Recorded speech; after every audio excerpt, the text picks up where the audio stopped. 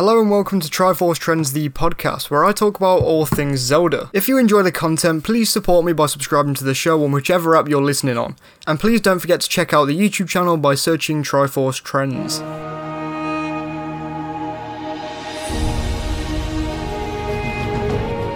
Hello Trenders, welcome to a brand new series of videos that are going to be released over the next few months. For a long time now, I've talked to you guys about just how much I love Twilight Princess. It's my favourite Zelda game by a mile. Whether I'm defending the game on another Tuber's channel or if I was ranking it at number 1 in my ranking video, the game is my favourite, and I've made sure that that is known. To get that point across even further, I wanted to make an hour-long video, if not longer, where I discuss all of the things that I love about the game. Suffice it to say, there was no way I was going to be able to do that in a week, as I like doing weekly uploads. Well, now I have the next best thing. These videos will start from the beginning of Twilight Princess, and I'll slowly go through the game, discussing my thoughts on most details that I can think of. When the series is over, I'll be stitching every single one of these videos together to create one huge, complete Twilight Princess retrospective.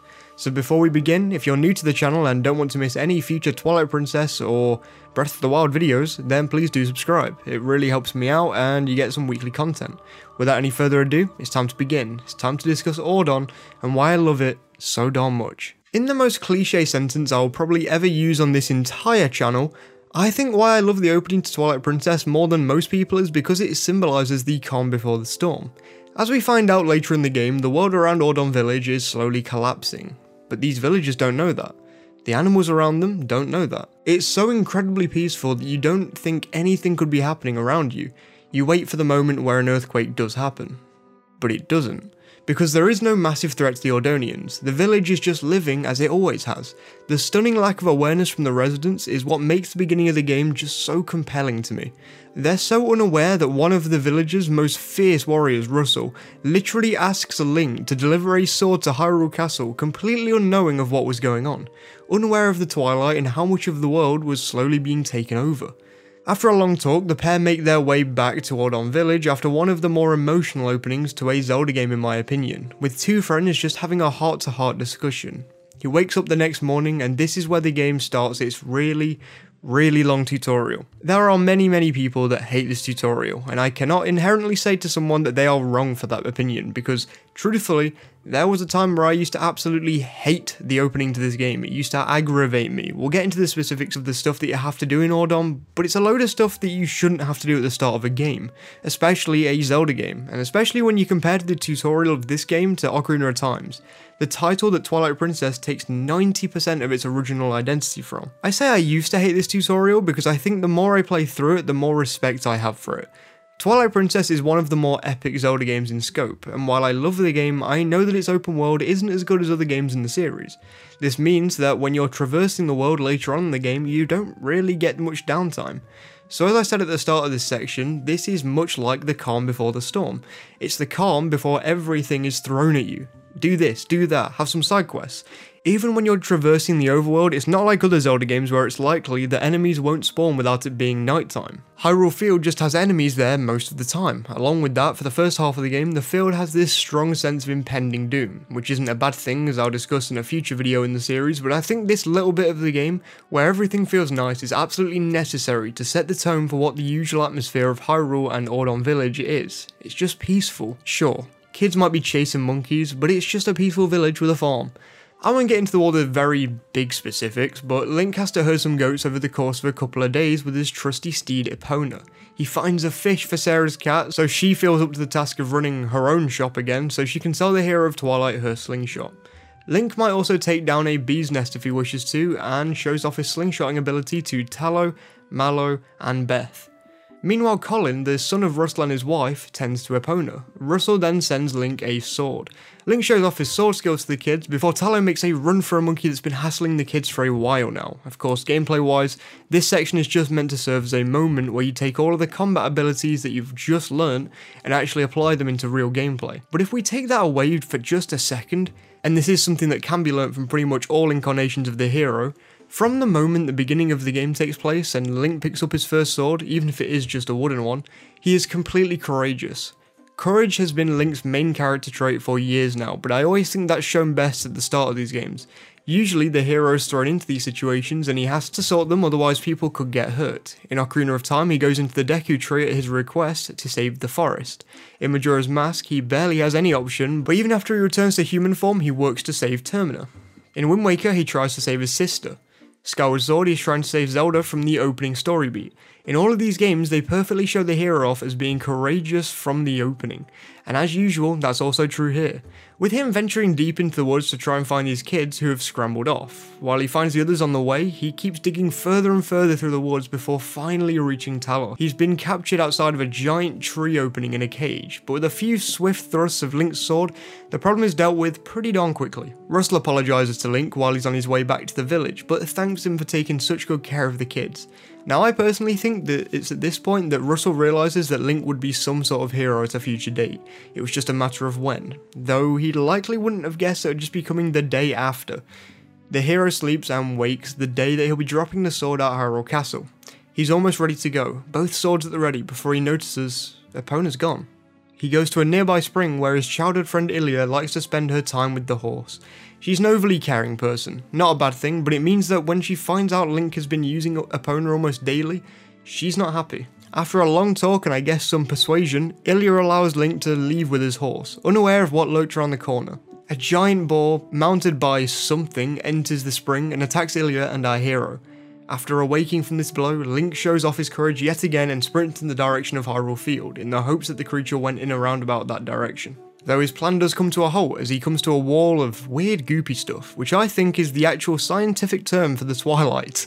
He's dragged in and goes through a transformation that would be very gruesome if it was made by any other game or movie company, and passes out.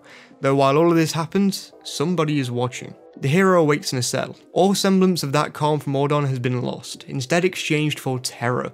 I mean heck, Link has literally been transformed into a dog. You cannot get more unknown than this. You wake up in an unknown body in an unknown area and you're locked in a cell.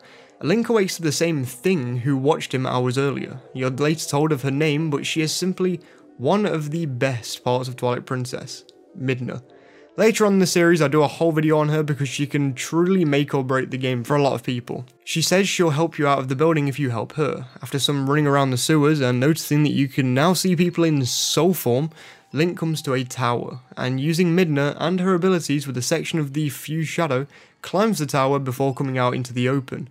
All at once it hits you. The hero did come to the Castle of Hyrule on that day that was specified, just in all of the wrong scenarios. This section of the game really goes against everything you'd seen so far and sets the stage for what you'll be doing and how you'd be feeling for the next 20 hours or so of gameplay. Now, Wolf Link isn't the best. I will be the first to admit that, and I'll probably keep saying it over the course of this series, but this tutorial section for your abilities is pretty darn nice in my opinion, and is one of the least annoying sections of the game where you play as Wolf Link. You make your way to the top of the highest tower in the castle where the princess sits. I won't go into any of the nitty gritty, but Midna and the Princess of Hyrule, Princess Zelda, seem to know each other somehow, and Zelda knows those shadow beasts are chasing Midna, so she must take her leave and try and find the rest of the Fused Shadow. With that, the imp takes the hero back to Ordon and asks him to find a sword and a shield. Seeing the reactions to you around the village is pretty sad considering how beloved Link was by the village in human form. You can't really blame them. Even if one of my friends like Brandoge turned into a wolf, I'd still be scared considering I don't know it's him. Anyway, very small rant aside, after committing some form of theft to numerous houses in the village, you set back to the spring. At this point you're ambushed and you're shown how to defeat bigger shadow monsters. I've never been too much of a fan of this combat, but over time I've come to appreciate that there aren't many of these battles over the course of the game, and each of these battles functions subordinately as a puzzle, and I don't mind that at all. The next thing you have to do is find all of the Tears of Light for the Spirit of Faron. This is the least tedious of these sections of the game, but as you'll come to discover in the next video in this series, yeah, I don't like these parts of the game. They're pretty annoying and are really long in the other two areas where you have to do the same. But I think this one is pretty darn effective. Exploring an area you've already discovered earlier in the game serves to zero in on how quickly the atmosphere changed and how much it changed. After collecting all of these tears, the Spirit of Faron transforms the hero back from his beastly form back into a human since the twilight had been lifted from the land. Link realizes he's back to human form, and while grasping his former reality, he looks at his clothing. The spirit informs him that the green garb he wears is of significant nature to the history of Hyrule, and I think this is just a great way to keep the lore of the Hero of Time going, especially since this was the second time they'd done such a thing in a 3D game after Wind Waker. In that game, he was hailed as a hero for everything he did for the land, but in Twilight Princess, he was merely a puppet to play in the capturing of Ganondorf. So when the spirit says that the Hero of Time's power is now his, it means his courage and very little more. It shows a different side of the Hero of Time that we see much more later on in the game.